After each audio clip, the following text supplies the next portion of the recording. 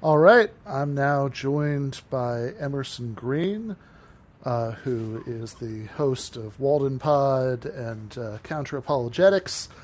Before we get started with Emerson, just a couple of quick housekeeping notes.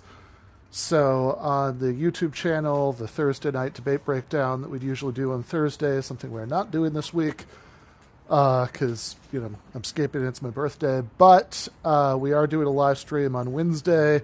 More details about that to follow soon. Also, details for both of the events happening in Toronto later this month are out, and I'll make sure to include a link to those in the description. But, meanwhile, Emerson, tell the nice people who you are. Hey, man. Like you said, I'm the host of Counter Apologetics and Walden Pod. One of them is about philosophy of religion, the apologetics one, and the other one is about my other philosophical interests, which mostly has to do with the metaphysics of consciousness, but sometimes other stuff. And it all ends up on YouTube, on the Emerson Green YouTube channel, so it's kind of decentralized, but that's what I do, and thanks for having me on. Even though I understand you don't live here now, it's nice to be talking to a fellow Michigander and admirer of Quentin Smith. Yeah, Quentin was a professor in my, first grad program when I got my MA at Western Michigan. So that would have been like 2004, 2005. So just to connect a couple of other dots, I had been originally admitted to the program for fall 2003, but in spring 2003, I was spending all of my time organizing anti-war protests, and I managed to fail like a grad requirement class that like any sentient being should have been able to pass, and so it was put off a semester. So it was like January 2004 through December 2005. They were nice enough to hold my assistantship, but yeah, Quentin is definitely the most memorable professor I've ever had. Anybody who's curious about that, I wrote an article about him for Arc Digital Media just after his passing called "There Will Be Time." But yeah, that was a beautiful article, and I grew up around Kalamazoo, and much later ended up getting into philosophy of religion, and was just like, wait, Quentin Smith was in Kalamazoo that whole time. But yeah, then I moved to Grand Rapids, and okay. Right now I'm in Ann Arbor because my wife is going to U of M. Okay, got it. Yeah, so I grew up in East Lansing, and then I went to, I started off college at Lansing Community College, but I finished up at Aquinas College at Grand Rapids, and then went to Western Michigan for the MA, and then finally left the state for the PhD after that. But all right, so I guess the reason that I invited you on is we were having the beginnings of an interesting conversation on Twitter, and I thought that it might be something that would be conducive to having an actual conversation about, which was that I'd posted something about something that sometimes annoys me, that I'll see people, and there are different versions of this sort of criticism, of course, but I guess the sort of version of it that sort of immediately set me off is the kind of person who might be really into the history of philosophy, might be really into contemporary continental philosophy, and one of their sort of go-to things for bashing contemporary analytic philosophy is that they think that outlandish examples, right? What we're calling in the title science fiction thought experiments, are sort of innately silly or vacuous or uninformative, and that always just, and as the conversation goes on, we can put in some caveats. I think there are cases in which they might have a point, but I think that for the most part, right, that's a criticism that's never made sense to me. And of course, as many people pointed out in the comments, that there are versions of this call coming from inside the house. That there are people who do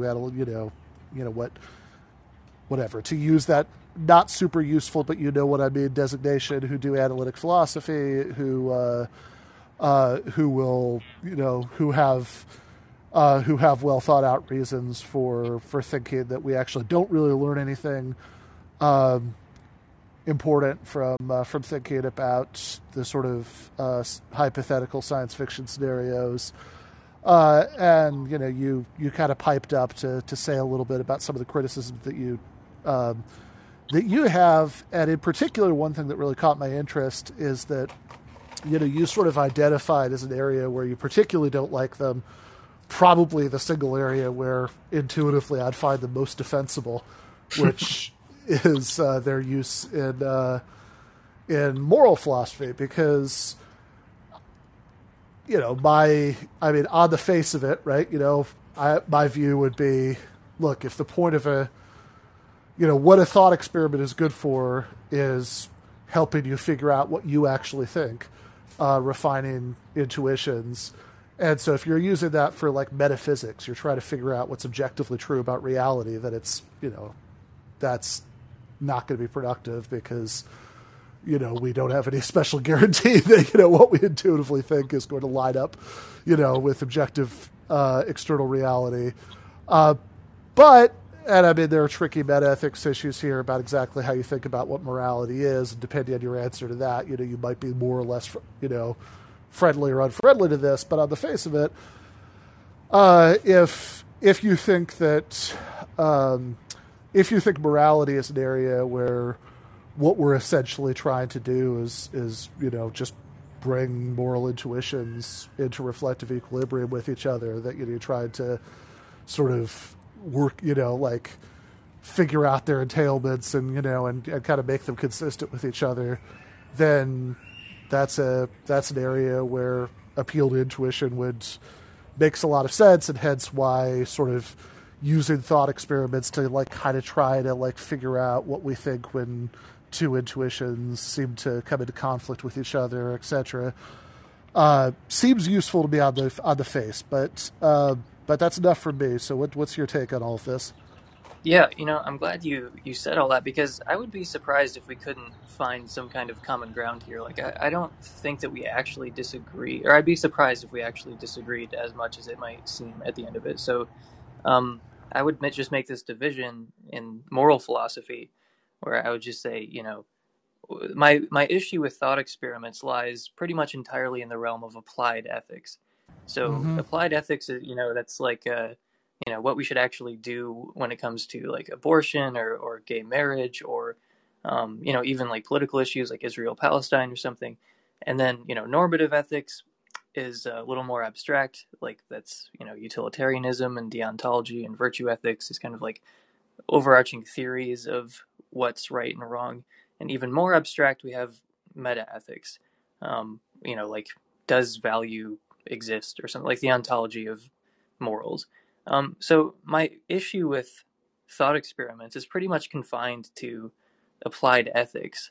It's interesting that you said intuition, though, because I certainly don't have a problem with intuition, especially moral intuition. But I think that ethical thought experiments, they kind of they play with our intuitions. They create these possible worlds that don't really map onto our world, and I think they just confuse more than they clarify. And I think the way they're used is actually quite pernicious sometimes. So, well, let's maybe think about examples, because, okay, I mean, so like here's a sort of classic, here's a classic outlandish thought experiment for applied ethics, that most people who are, probably most people who are listening to this, given the title and the topic, are already familiar with it. But like just real quickly, there's Judith Jarvis Thompson has the classic example about somebody who is like conked over the head, and they wake up in a hospital, and they've been connected to this famous sick violinist by the Society of Music Lovers, which says that they're whatever. I don't remember Thompson's exact medical details, and I don't think the medical details are what's important here, but they have a due to your unique compatibility or whatever, that it had to be you, and if you disconnect yourself now, then this famous sick violinist will die, and what it's supposed to do is to test our intuitive commitment to different moral principles. In this case, the idea that the right to life is so important that it even overrides your right to bodily autonomy. And that's always seemed pretty compelling to me. Should it not? I just don't think that thought experiments like that necessarily map onto the abortion case. So, when I first started, because I've sort of felt this way about applied ethical thought experiments for a long time, and I thought maybe I was just being kind of like anti-intellectual or like anti-philosophy or something. But then this guy came along, James Wilson, who's a philosopher. I mean, I guess he's an analytic, but he's a pragmatist, so maybe some gray area there. But and he wrote this paper about internal and external validity in ethical thought experiments, and I think that would be helpful to mention here because he mentions internal validity, meaning the thought experiment might, do what it's supposed to do, and we might agree on the thought experiment, like we might agree about the violinist case, but that doesn't necessarily generalize to cases beyond that specific scenario. So, there's this other famous thought experiment I forget who came up with it. It's supposed to illustrate that there's not really a difference between killing and letting die. So for that scenario, it seems pretty compelling to me. It's like, yeah, in that scenario, sure, it doesn't seem like there's a difference between killing and letting die. Do you remember what the example? No, I think it's something to do with drowning in a bathtub. Oh, maybe? okay, yeah. It's so this is I don't know if this original her, but I think it's also this Jarvis Thompson paper. Although maybe not, actually. I don't know. Doesn't matter. Doesn't matter where it's from. I do know what you're talking about, though. So they... Well, the point being that like you can accept that there's a difference between killing and letting die in that scenario, but it doesn't follow that there's never a difference between killing and letting die. So it doesn't necessarily have external validity just because it has internal validity. So with the violinist case, it's totally unclear to me that, if we agree about the violinist case, then we're going to agree about abortion. Like, I think that you can answer differently on the violinist case and come down on different, pro-choice or pro-life views. Yeah, so that last part is for sure right. Although, I guess I wonder how much... So I guess how much you think that undermines the point depends on what you think the point is. So, as I was unpacking it, as I would read it at least, the point is to respond to a certain argument for a pro-life position by showing that by showing that the principle that's being appealed to, isn't correct, right? That in other words, that I think the argument that she was responding to is, well, a fetus is a person, and a person has a right to life that's so important that it would trump, whatever other rights, and even the right to control your own body. And so, if this is an example in which that principle would fail, right? I mean, that does seem like an important point, right? Like I don't, and I think the point about the principle could be true. Like, in other words, I don't think that this has to be particularly analogous to abortion for it to show that this sort of that premise in an anti-abortion argument is wrong, and maybe there's like a way of like saving that sort of anti-abortion argument where you say, okay, back to the drawing board. It's not really that the right to life, it's not that the right to life is universally more important than the right to bodily autonomy. Fair enough, Judith, but it's more important in generally, or it's more important in certain kinds of cases that this is not an example of, and that abortion would be an example of. And if any of that is right, then it seems like the thought experiment has usefully advanced the argument. I think you're right that it sort of depends on what you think the point is exactly. There might be some narrow goal in some dialectical context, but I think the point of something like The Violinist is to inform how we should think about abortion at the end of the day. Like, should it be permissible or not? And it's like, so if you narrow the goals, then yeah, it can be used to show that okay, this isn't necessarily the case. But I think with The Violinist, what might be going on is that there are multiple interacting principles, um, and that there are sort of subtleties in this case that determine your answer. Like if you give this case to doctors, according to James Wilson, who's presented this to people who have performed abortions and people who are nurses and doctors, and a lot of them are just confused by this thought experiment. Okay, but I They mean really that's don't not like it. surprising, right? Like, Well, I, it is, and this is part of I mean, what. I would just think that proves that they're not philosophers, since they're not used to thinking in that way. So I would think But most I people, think that whether that they're tells something really important, though. The fact that the okay, people who are in the trenches, the people who have the most expertise about abortion, they don't find this case useful. I mean, that's kind of what I'm trying to get at, is people who actually have expertise in these topics, like they tend to not find these thought experiments very useful. And I don't think philosophers are really in a position to say, "Oh, well, I actually know more about this than you do," even though you're really in the trenches and I'm not. okay. The distinction I would make is that they're in the trenches in terms of, I mean, the actual application of the issue, and they certainly know more about the factual, like any sort of factual premises that you'd appeal to in an argument for or against abortion. They know more about.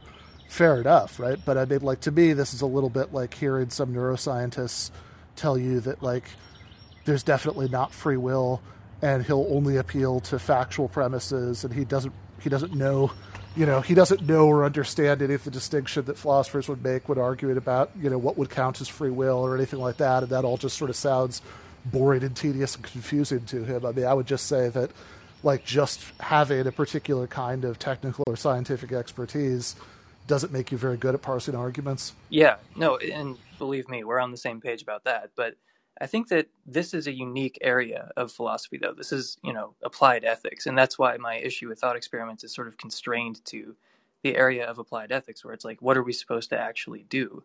So hang on, let me, if I could, let me like take a step back to try to give Sure. like a more general, um, what my problem is exactly. So I think that ethical thought experiments, they sort of provide too much information and too little information at the same time, and it kind of puts us in this uncanny valley. So they give us a lot of ethical thought experiments. They give us information that we wouldn't actually have in the real world. So you can see this in like the trolley problem and in many others. And in another way, they remove all this context and history and kind of provide this like idealized, sanitized case where it's like, this whole scenario exists in this uncanny valley of too much and too little information. We have information that we wouldn't really have in real life, and we don't have information that we would have in real life. So for me, this kind of undermines their value in applied ethical philosophy because we're trying to figure out what we should do.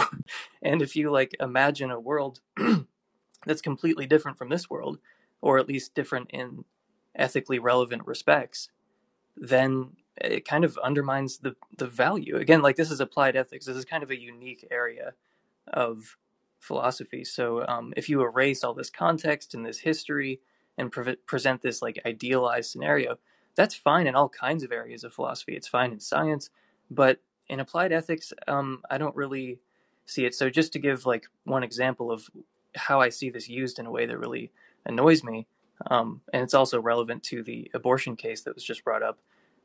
So like Sam Harris will sometimes talk about torture or Israel and Palestine, and he'll present these like thought experiments that are like, you know, these hyper idealized, sanitized, like, he presents him, a lot of people, a lot of his fans see him as basically like Spock, and he's just like going through this like rational argumentation. And then after he goes through this thought experiment, then he goes, yeah, and that's just like Israel Palestine, and that's why you should agree with me about Israel, which drives me insane. He does the same thing with like arguing for torture, and that's sort of the perniciousness of ethical ethical thought experiments, because they're doing what we were just talking about in that abortion case. They're like presenting this thought experiment. And then when you present it to people who actually have expertise in the field, like the doctors and nurses, or people who have lots and lots of information and knowledge about Israel and Palestine, they get very frustrated with people like Sam Harris, who, and it's for good reason, and you can say, oh, well, these people, they don't understand philosophy. And it's like, no, it's their expertise of this topic that makes it so frustrating to them, and why they can't stand these ethical thought experiments. Okay, so I would distinguish between two issues, right? So the reaction to the experts, which I'm actually pretty willing to arrogantly dismiss for reasons already argued for. I just don't care at all about that. But then the other one is the sort of way that somebody like Sam Harris is using it, which I agree is silly, but that's also because, Sam Harris is indeed somebody who knows a lot about certain empirical subjects, is a neuroscientist, but I don't think knows very much about how arguments work, and doesn't do this the way he should, right? So what a thought experiment, okay, look, maybe you're right, and they're actually bad at applied ethics, but if a thought experiment in applied ethics has any value, it's in doing things like testing whether some moral principle is correct, right? Like, well, this principle sounds good, but taken seriously, then that would lead you to endorsing this obviously abhorrent consequence in this scenario. But that's not really the way that Harris uses them, right? Like, what he's really doing are sort of ham-handed arguments by analogy. And so in the, and tellingly, right? Like, he can't even quite keep track within these arguments about whether he's, whether he's describing, he's staying within some hypothetical world, and then he's concluded something from it, which we could then say, here's the principle you're getting out of it, and you can apply this to the real world, or whether he's just sort of announcing straightforward things about the real world, right? So at the end of the end of faith, there's this notorious so-called nuclear thought experiment where he concludes as unpleasant, as repugnant as I find the possibility, right, this is something we might actually have to do. And it's like, well, hold on, right? How are you getting from point A to point B, right? Like, in other words, maybe to put what I've been saying a little bit more clearly, see if this tracks to you, I would say, I agree with you that Sam Harris's use of thought experiments is not compelling. I don't know if that was a tactical choice on your part or not. If so, it's a good one, because I famously despise Sam Harris. But so I agree with you that that's not compelling. But I think there's a big difference between the way that somebody like Sam Harris is using a thought experiment and the way that somebody like Judith Jarvis Thompson is using a thought experiment. That, like, if you're just describing a hypothetical thing that you think might actually happen, and you're just sort of describing it in simplistic terms, and then saying, oh, so I guess we might actually have to do that, right? We might, and again, he'll switch wildly back and forth between if and is, right? He'll say, we might actually have to use torture in our current war on terror. That's a quote. So in that case, then you're right. I completely agree with your criticism, because of course the real, if he's using this sort of simplified, stylized version of the case and appealing to an intuition about that, and then just straightforwardly applying it in the real case and saying, well, if you agree that we should, nuke hypothetical fundamentalist country, then you should agree that we should maybe nuke Iran. If you agree that torture would be justified in this ludicrous ticking time bomb case, then you should agree that torture, might sometimes actually be justified in our current war on terror. And he's ignoring all the disanalogies between those cases and the real cases. And I think that's a great criticism. I completely agree with you. But I guess the reason I maybe do see more of a role for thought experiments in applied ethics is because if you're not using them the way that Sam Harris is, just sort of using stylized cases as one-to-one analogies with real cases, and then concluding what you think should happen in the stylized case, and then directly carrying it over to what you think should happen in the real case. But instead, if you're using them to test principles, then I actually think it's not necessarily a problem, right? So like, go back to the, what I think one of your uncanny valley cases, you're talking about the trolley problem, and I'm glad you brought that up, right? Because I think a lot of the people that I'm kind of reacted to, like some people from continental philosophy sort of backgrounds, or like, I will throw my friend Nathan Robinson under the bus here and say the article that he wrote about the trolley problem for current affairs a long time ago, like, sort of look at this and be like, okay, you're sort of asking me to contemplate grisly things, but what's the value of this? And they seem to talk about in ways that don't quite get what the value is. But I mean, if the ultimate point, like in something like the trolley case, is a anti-utilitarian point that you would not be justified, that what the footbridge version of the trolley problem case is that shows is that it, even if the consequences of pushing the guy onto the track are 5 times as good as the consequences of not pushing the guy onto the track, it's still not morally okay to do it. That seems to me, and I'll throw to you on this, that you could actually learn something important about that for the actual case. Even though you're right, I mean, I totally get what you mean by saying that there is an unrealistic level of information, that in some ways you have less than you normally have, in some ways you have more than you normally have. That all, I think that's all well taken. But like, if what you get out of that is a sort of general anti-utilitarian conclusion that, like, that you don't agree with the principle, then that could actually be really useful information for morally navigating the real world. Because whatever, if you're thinking about President Truman wanted to drop the atomic bomb on Hiroshima and Nagasaki, and maybe you're not sure if the claims that are being made about how many lives this would save are true or not. But if you've been convinced by consideration of these cases that that the utilitarian principle is just wrong, right? That it's not morally acceptable to sacrifice people's lives in this, then that gives you something incredibly useful, which is, hey, even if Truman and his advisors are right about this, it still wouldn't be justified, which can be really helpful if you're actually not sure whether they're right or wrong. Yeah, I mean, it sounds like we are I mean, we're in a lot of we're in pretty I'm trying to identify something that we actually disagree about, because it sounds like we're on the same page about a lot of what I just said. Like, I think that a lot of these ethical thought experiments, because again, I'm only concerned with applied ethical philosophy here, and it's like, to the extent that these thought experiments are invoked to inform action, like, that's where I really don't like them.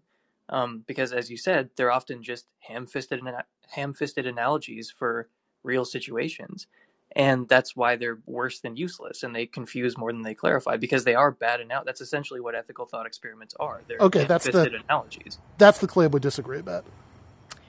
So in other words, like, I think I think there are a lot of principles we're agreed on here. I think that where we're disagreeing probably is about whether sort of canonical examples of whether applied ethics or like of sort of canonical examples of like academic applied ethics kind of thought experiments are best understood as ham-fisted analogies for real cases, and I think that's the claim I'd probably resist the most, right? Like, I've already suggested, for example, that I don't, that I wouldn't think about the sick violinist or the trolley problem that way.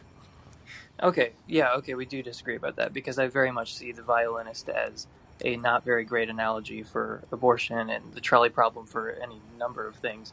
But if the point is to illustrate principles, like you were saying earlier, then that's sort of starting to get into the realm of more normative ethics, where I don't have as much of a problem with ethical thought experiments. If you're just trying to illustrate some kind of general principle, then fine. But as soon as you're trying to, and I don't know why I brought up Sam Harris. That's just the example that came to mind. But like, he'll create, like I said, this ethical thought experiment about, hey, wouldn't torture seem justified in this case? Well, then you've got to reject your across the board anti-torture principles here, and oh, and lo and behold, this justifies some policy, smash cut to a Guantanamo Bay and Abu Ghraib and stuff. And that's why I don't like these ethical thought experiments. It creates these, alternate realities, basically, where it kind of might seem justified to take a particular action. And then they reveal, oh, hey, this is about the real world, and this should inform our actions in this particular way. And that's when I'm like, hey, let's just talk about real world ethics. Like, you can't get rid of the context and history and all the ethically relevant details. It's very messy, and like, yeah, the real world can be, irritatingly complex, but you're not helping anyone by creating an idealized case that ultimately just, is not a very good way of informing our actions. Okay, so I do notice that what you said earlier is illustrate principles, and the word I would use is test principles, right? That like I think that like I take the experiment part of the analogy somewhat seriously and say that what thought experiments are good for is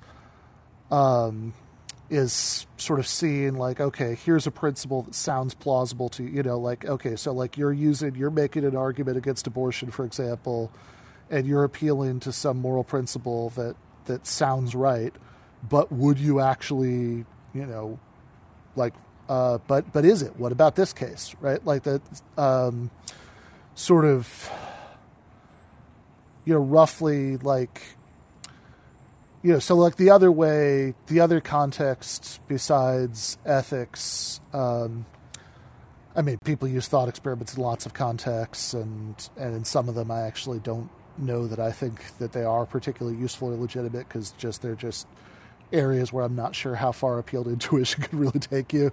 Because we're, if you're trying to figure out like what consciousness actually is or something like that, like I'm not sure why sort of deep exploration of what our initial intuitive ideas about that are is going to be useful. But in ethical cases, what I was going to say is one case where I find them useful is the ethical cases, and the other case is that I think is structurally analogous is, I guess, the semantic case when you're trying to like do conceptual analysis, and so you say like, okay, here's a nice classic science fiction thought experiment. Somebody says, well, something doesn't count as free will if you can't do otherwise. And Harry Frankfurt comes along and says, okay, but wait a second, what about this bizarre situation in which you can't do otherwise, but it sure seems like the person's in control, the right way to be morally responsible for it, and that feels legitimate to me too, for the same reason, which is that what you're doing is you're sort of testing what it, you're sort of figuring out by thinking about a weird example what it is that you actually think. In that case, you're testing what do you actually mean when you use phrases like free will or moral responsibility or whatever. That's the conceptual analysis one. And in the ethics case, I think it's just like, okay, you've got some moral premise, and you're going to test like, such and such is always wrong. Well, what about this, right?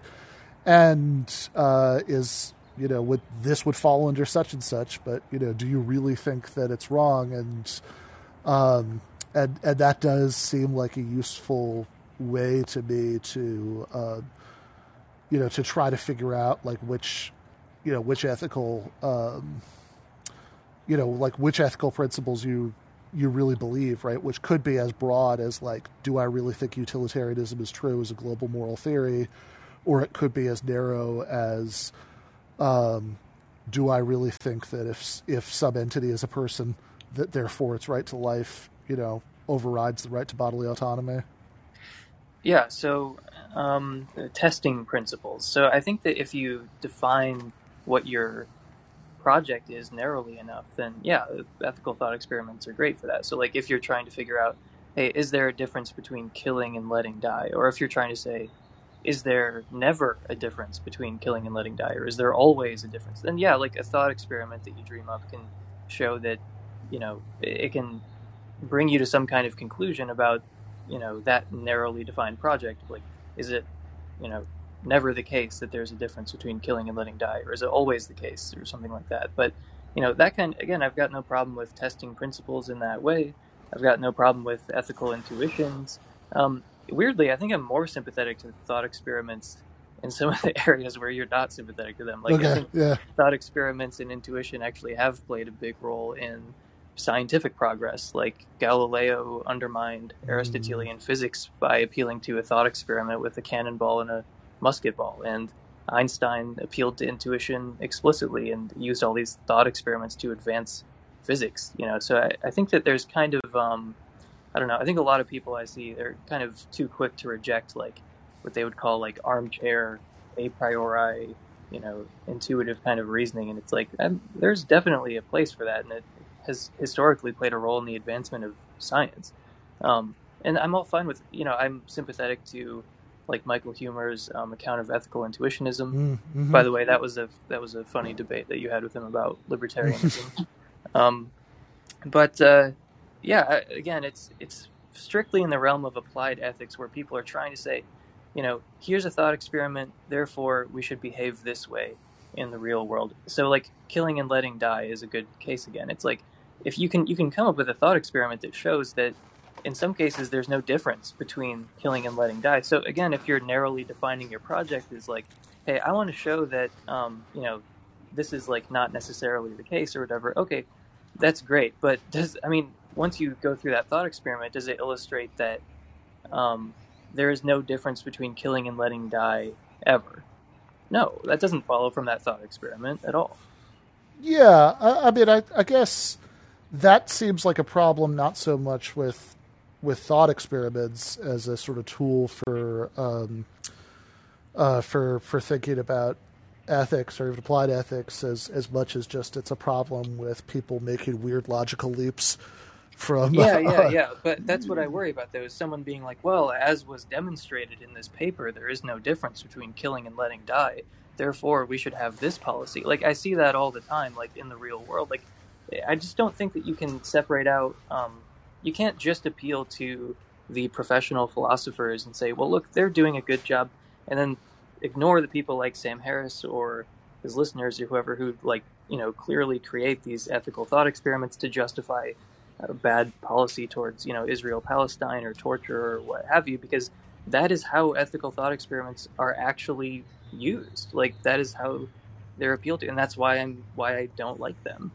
Yeah, my problem with that argument is that I think it proves too much. I think that because they're saying, okay, like, sure, Sam Harris makes bad moral political arguments, using sometimes thought experiments, but he also just makes bad moral political arguments even when he's not appealing to thought experiments. So, like, I don't know what it is about that case that, like, particularly goes against, thought experiments as a, moral thought experiments as a device, right? Like, why not just say, like, bad arguments are bad, whether those bad arguments take the form of thought, like, whether those bad arguments involve thought experiments at key points or not, right? And so, sure, like, Harris is using, Harris will appeal to thought experiments and then sort of mangle the rest of the argument, right? Because he hasn't actually, maybe his point is just a crude argument for analogy, and he never stops to consider the possible disanalogies or whatever, right? Like, but that just seems like, I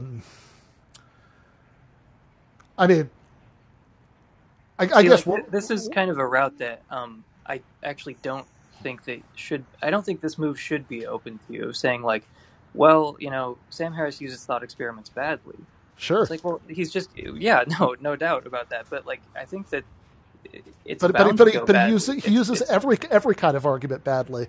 Like, well, then we don't have to talk about Sam Harris, but I'm saying, like, I think the problem in part is the tool. Like, the tool is kind of flawed because we're creating this kind of this story about an alternate world that provides us too much and too little information. Okay, but is that what's wrong like, I mean, I think that limitation of the tool might be relevant to diagnosing what's wrong with bad uses of the tool. But I guess it does seem to me like saying that therefore we shouldn't use the tool carefully. Does, even in moral context, doesn't really make sense to me. I think we have like a ton of good examples of use of that tool, and I don't see the difference. Like, you brought up Michael Huemer. Like, if somebody takes a real world case, like muggings really exist and we all think they're bad, therefore taxation is bad, because of what the taxes and the mugging, have in common, which is that there's a transfer of resources backed up by threat of force. Like, I think that's a bad argument, but like there's no hypothetical there, right? We're just looking at two real cases, and we're not attending enough to the differences between them. And I don't really see a difference between that and taking a real case and a hypothetical case, and not sufficiently attended to the differences between them. I'd also point out, I mean, look, I think that. I mean, I know you're making a distinction between applied ethics and like theoretical or normative ethics, although I'm not totally sure why. But I think that but like certainly a case of a moral thought experiment that seems like pretty good to me is like any normal presentation, for example, of like a Euthyphro objection to divine command ethics. Where you say, okay, I'm going to accept for the sake of argument that you, the theist, are right about how the universe works, that there's this morally perfect God, who issues command, that God issues commands of the kind that you think he does and no other. But hypothetically, what about a world where God is issuing commands to, has commanded you to, rape and murder, and et cetera, et cetera, et cetera. What about that, right? Would you accept that those things were morally good in that world? And certainly, from a standard theistic perspective, science fiction doesn't get much more outlandish than imagining a version of God who's evil. Yeah, and I've got no issue with thought experiments in the realm of meta-ethics, as in the case of Euthyphro, or I said I don't have a problem with them in physics, which just sounds like I might be more pro thought experiment in like most other areas than you. But when it comes to stuff that's like practical, I guess, like, okay, what should we do next? Like, what policy should we implement? That's when I start getting a little like squirrely about thought experiments, because they do. It seems like by definition they're all ham-fisted analogies. Like, they are just kind of like crude analogies for what's really going on. Okay, that's where we really disagree, because I don't think that's true by definition. I don't even think that's true of most of the canonical cases.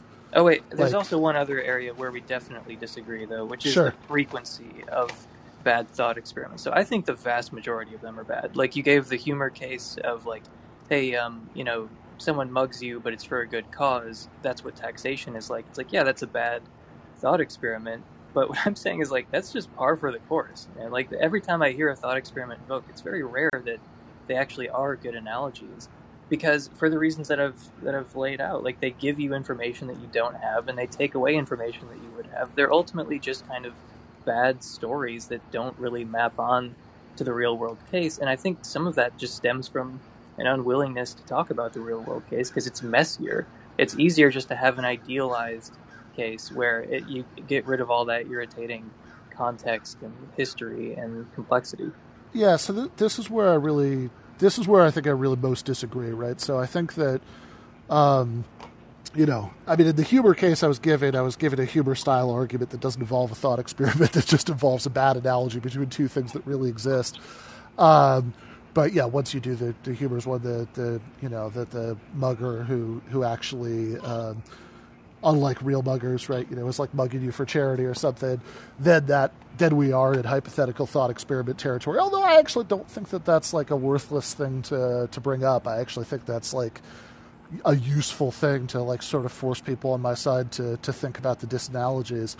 But yeah, I don't think that most moral thought experiments, and I don't really get the significance of making a distinction between meta-ethics, normative ethics, and applied ethics here, because I think in all cases, like the sort of Euthyphro example I gave before, what is that doing? It's testing a moral intuition, right? That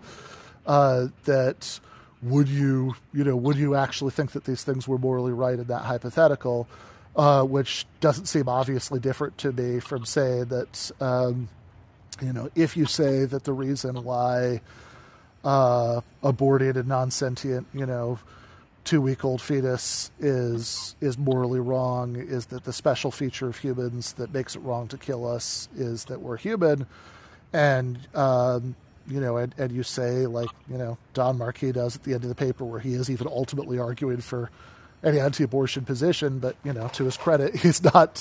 He doesn't accept that, and he says, "Well, okay, but why not just what if there were." What if, like, the Vulcans in Star Trek really existed? Would it be okay to kill them willy-nilly? If so, or would that, if so, then the special thing, the thing that makes it wrong to kill us can't be our species membership. I mean, that one's like an applied ethics example. The Euthyphro example is meta-ethics, but in all cases, it seems like what we're really, trolley problem is in the middle. That's a normative ethics case, because that's generally brought up not in particular arguments about particular policies, but in order to argue about, like, whether utilitarianism is the right general theory of morality.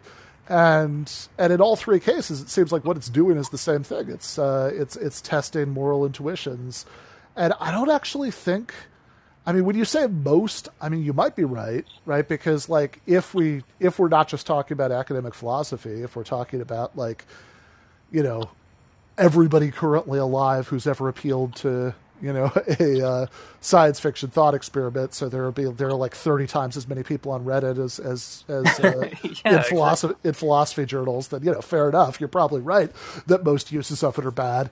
But I guess the thing that I'd push on there is, like, okay, but by the same token, right? I mean, most moral arguments that anybody makes, whether they use thought experiments or not, are going to be pretty bad, right? Then it's like making good moral arguments is really hard, and you have to think really carefully about it. And so, yeah, most people aren't going to be good at it. But I guess I do also just really want to deny this claim that sort of most of, at least if the domain is restricted to, like, sort of academic ethicists, I guess I do want to deny the claim that certainly that definitionally they're ham-fisted analogies, or even I think that most of them are ham-fisted analogies, or that, like, the primary motivation is not wanting to engage with the complexities of real cases. I mean, I think oftentimes it's precisely, to think, to say, okay, I'm trying to figure out, whether abortion is wrong, for example. And so I'm trying to figure out, like, what's the kind of thing, where does the wrongness of killing, like, a adult human being come from, right? Is it their species membership? Is it the fact that they're, they could reason, right? Is it something else? And it seems like if you're only considering the case that you're ultimately trying to decide, you're only considering the abortion case, then you haven't. Then there's just going to be no way to sort of settle that, right? Without thinking about some other cases that are different in important ways, and maybe reality will be cooperative enough to give you cases that are similar in some ways and different in others, so you can, compare your intuitions about those. But I mean, if it's not, right, then sort of turning to hypothetical cases does make sense to me.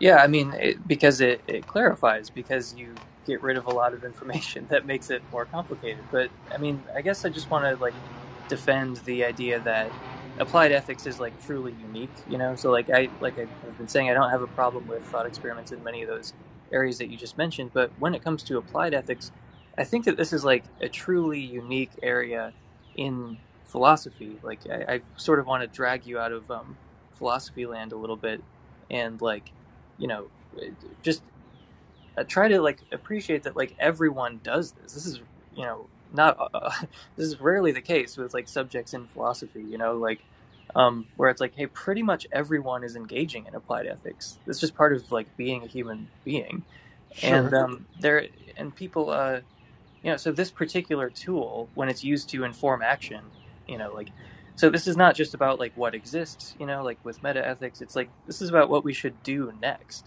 And I Mm-hmm. just don't think that if we're talking about what should we do next, I don't think we should be informing that choice with idealized, contextless stories that don't really map onto the situation. Like, I just think that's bound to go wrong in more cases than not. Okay. Yeah, I'm trying to think about what else there is that's productive to say about this, but I think that, like, because you're speaking at a pretty high level of generality, that you're like, well, you don't want thought experiments to be used to inform judgments about what to do.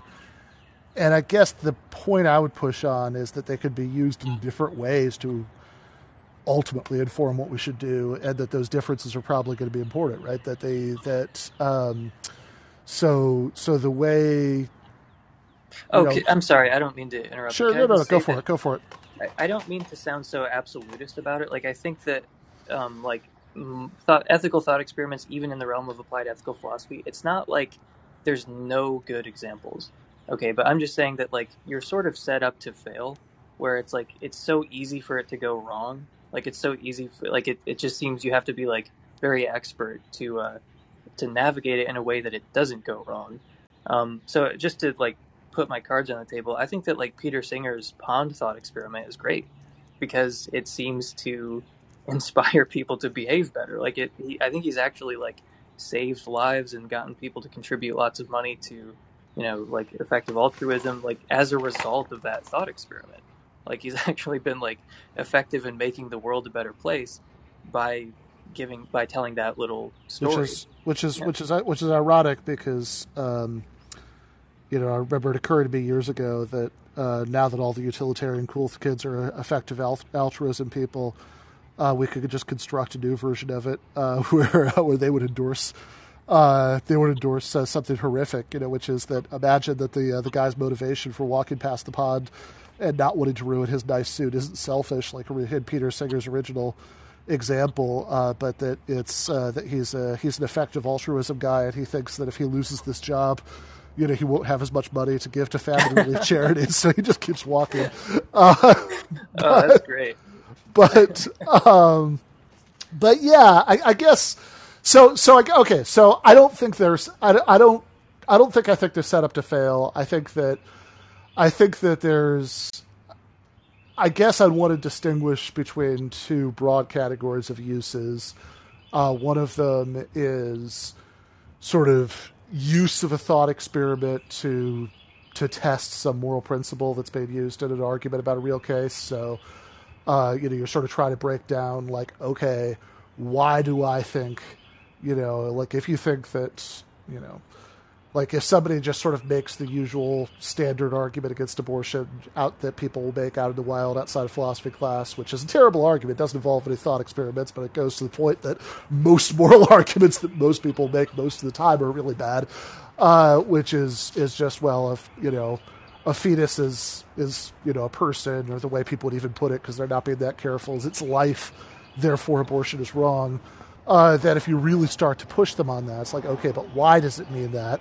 And you have a sufficiently thoughtful pro-life interlocutor that they're willing to spell it out for you and really think about it, then it seems like they probably are going to come up with something like the right to life is more important than bodily autonomy. At which point, like, I think, in evaluating that argument, I think that consideration of whether you'd apply that principle in other cases is really important. And it doesn't even mean that it's like a game over, that there's just no way to argue against abortion after that. But I think you have usefully advanced the argument if you show no, that clearly, it clearly is at least not always more important. The right to life is at least clearly not always more important than bodily autonomy. And then maybe you can go back to the drawing board and say, but, there's a there are certain cases in which it is, or here's the relevant difference, or something like that. And like now, I feel like we've actually gotten somewhere. I guess where I'm more sympathetic to your perspective is when somebody is introducing something like this, not to sort of test a principle that's going to be used at some point in an argument, but to as like a sort of direct one-on-one, one-to-one analogy. Which I actually don't think most sort of canonical examples are like that. But if somebody's doing like that, you're right. I think it's much easier to fail because most arguments from analogy are really bad, right? Because most people aren't good at like sort of carefully sifting through what the actual similarities, relevant dissimilarities are between cases. So yeah, I mean they'll probably come up with some terrible analogies, and I don't know. I mean maybe I guess maybe to the extent that your point is that like people who are already inclined to make terrible analogies are going to, Well, if I mean, I think like in practice, you and I are going to like identify the same things and be like, that's a bad argument, that's a bad thought experiment. It's just I'm going to have this underlying reason. I'm like, yeah, that was, it's what you should expect to happen. And then I think that you're going to be more inclined to say like, well, they're just using them wrong. But I have like, on the other hand, this like underlying set of reasons why I think, yeah, you can pretty much expect them to go wrong. yeah, I think that's mostly right. I think that the I think that the difference is maybe that I think that we could identify like some broad parameters within which I think it's much easier for them, that in which they're more likely to be successful, and some broad parameters that aren't just a thought experiment is being used for when they're likely to be unsuccessful. And I think there's some actual canonical cases that I think we probably just read differently. But let's get Kusha in. So Kusha, what is on your mind today? Good afternoon, Ben. It's really nice to be speaking with you again and to be speaking with Emerson for the first time. Yeah, thank you. Yo, Awesome. So I think that you raised a very interesting point while you were speaking, and it was essentially that like most moral arguments are going to be bad. I'm not going to challenge the veracity of that statement, but I think one thing that it raised for me, which is one of the most, it's a question I know Cornel West wrestles with actively about democracy and the moral arguments for and against democracy. And what my mind immediately went to when you said that is the position of one of the greatest minds who ever lived, Plato. And I'm really curious what your thoughts are when it comes to his criticism of democracy and his argument for an alternative. I believe it's in the Republic that he raises essentially a form of government which he finds to be the best, which is like an aristocracy of the wisest men, or like these unwilling like philosopher kings. I think it's called like Caliopolis.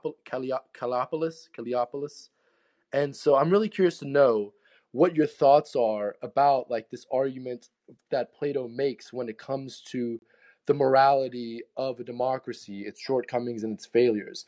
Because if I'm not mistaken, Plato is not the only one from roughly that period of time to think that way. Plato being a Greek thinker, like 400 to like mid 300 BC, and then someone who came I guess towards the end of Plato's life and the years thereafter was Mencius, a Chinese philosopher, Confucian. And I was really curious when I was fascinated when I was reading a little bit. Are you familiar with the historian Will Durant? Uh, yeah, not a detail. Yeah, okay. So I was reading his book that my dad gave me, one of his books, Our Oriental Heritage. And I was reading this section about Mencius.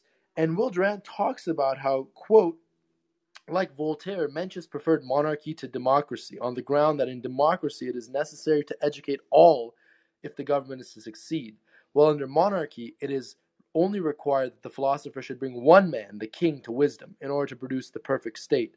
And then he quotes, end quote, and then he quotes like what Mencius said, which is, correct what is wrong in the prince's mind, once rectify the prince, and the kingdom will be settled.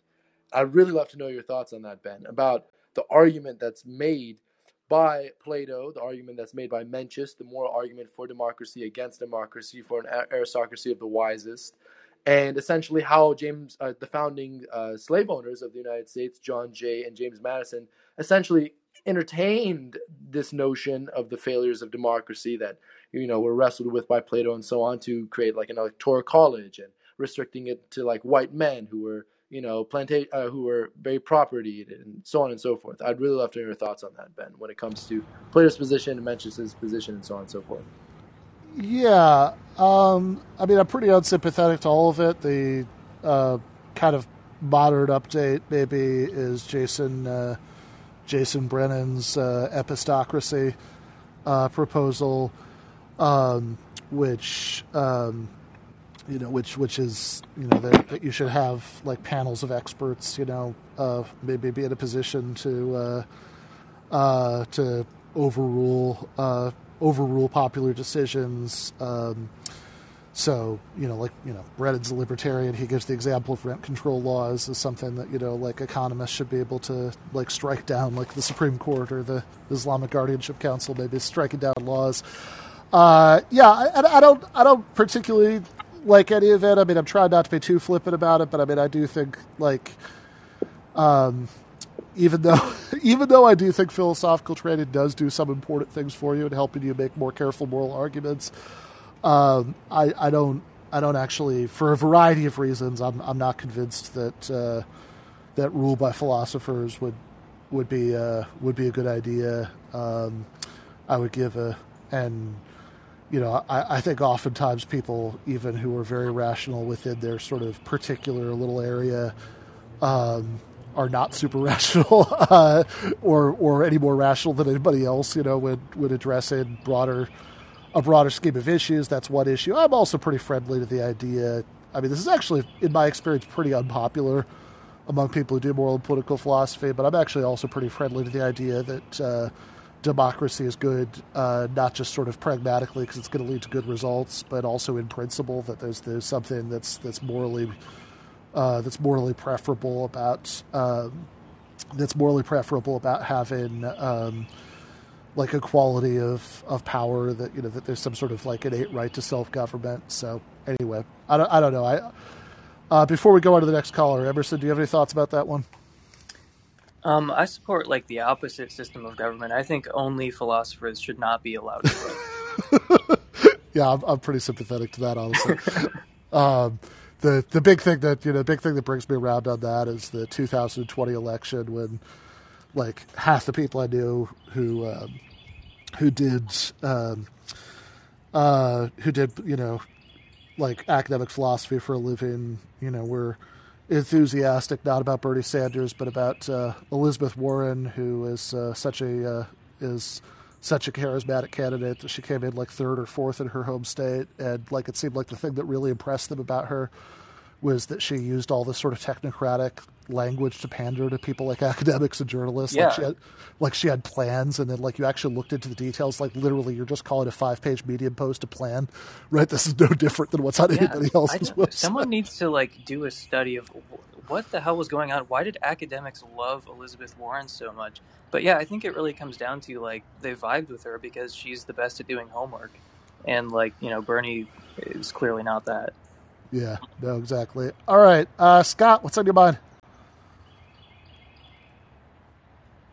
Hey guys, it's been a very interesting conversation for the parts I could follow. A lot of the high level stuff is whizzing past me, but so given the title of the episode was about science fiction thought experiments, my question is related to Stephen Hawking and how he had a kind of, because it's in the news because scientists are now broadcasting the location of Earth or something to that effect. And so I thought that his warning about, the danger of it being that we broadcast our location to a advanced alien race that will come and destroy us.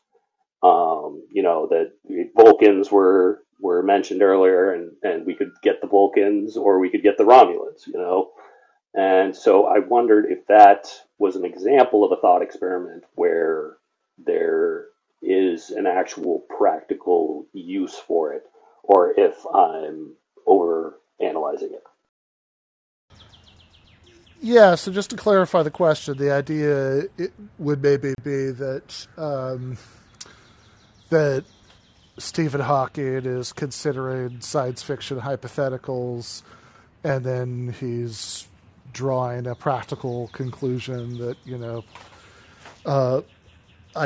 so I mean, I guess this is a little bit different from either the sort of way that Emerson is thinking about why he doesn't like, moral thought experiments specifically, or applied ethics, maybe specifically thought experiments, and the way I was thinking of the sort of way that I think moral thought experiments can be legitimate, because in this case, it's neither like a hypothetical analogy for a real thing, sort of it is maybe, or like a way of testing a principle that you can apply to a real thing. It's more like, hey, maybe this hypothetical is actually true, and so we should worry about that. But I don't know how helpful that is. Emerson, what are your thoughts?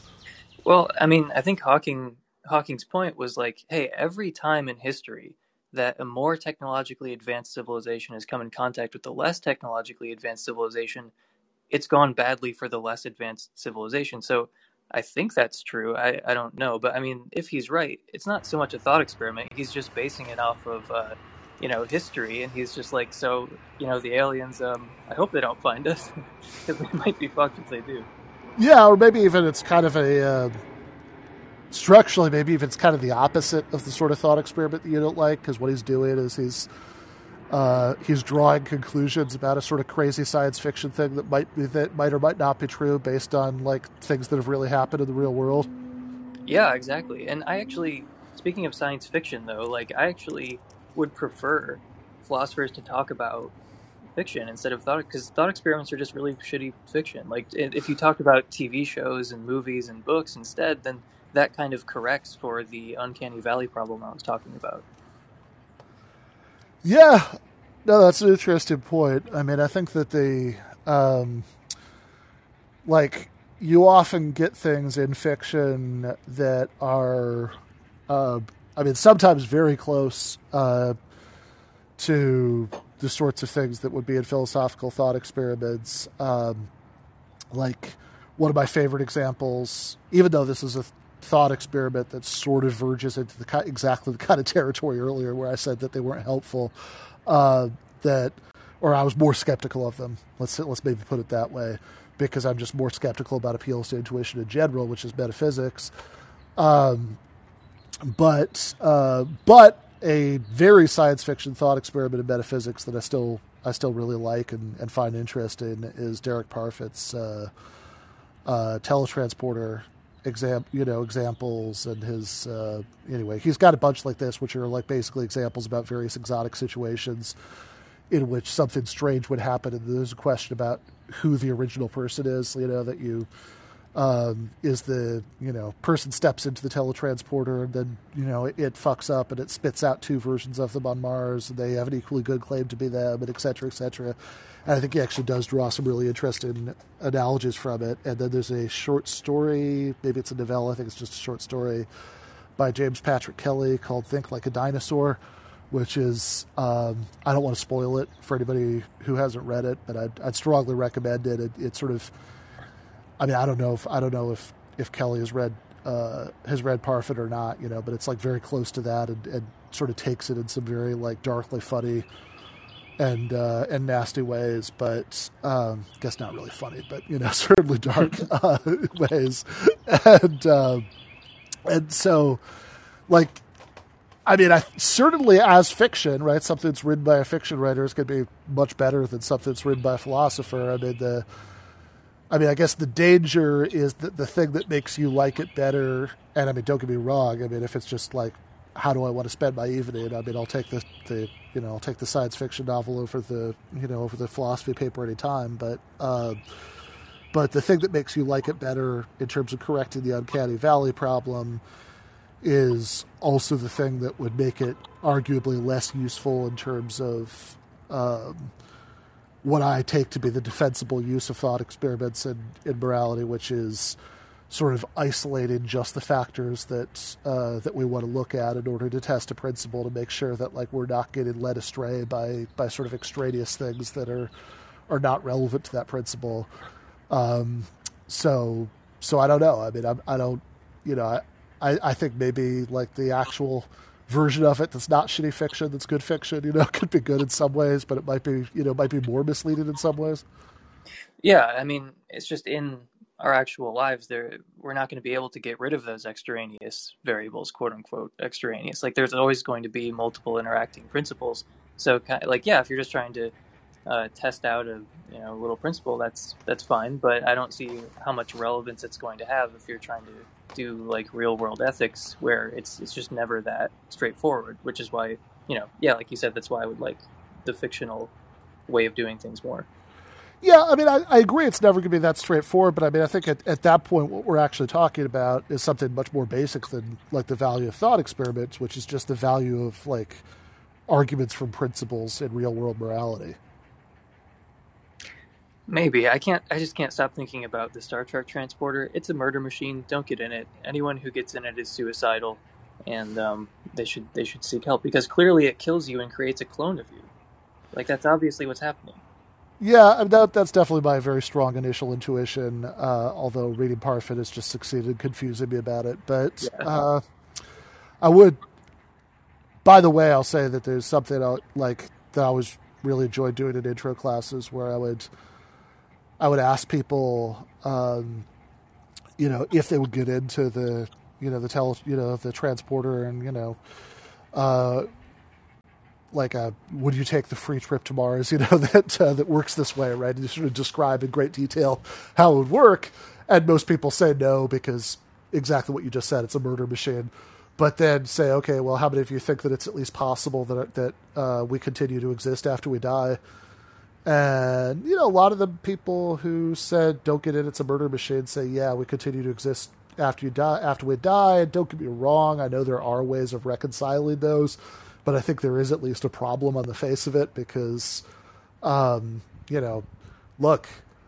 when you say, I mean, even if you're not like a believer, even if you're just an agnostic, when you say like, oh, no one knows what happens to us after we die, what does that mean? Well, we know exactly what happens to your body after you die. There's no mystery about that, right? So like if you have a view of personal identity where your body on Earth being destroyed and not being what's walking around on Mars is what really matters, then, it gets a little bit not obvious why you think that the being that's like being rewarded in heaven or suffering in hell is you.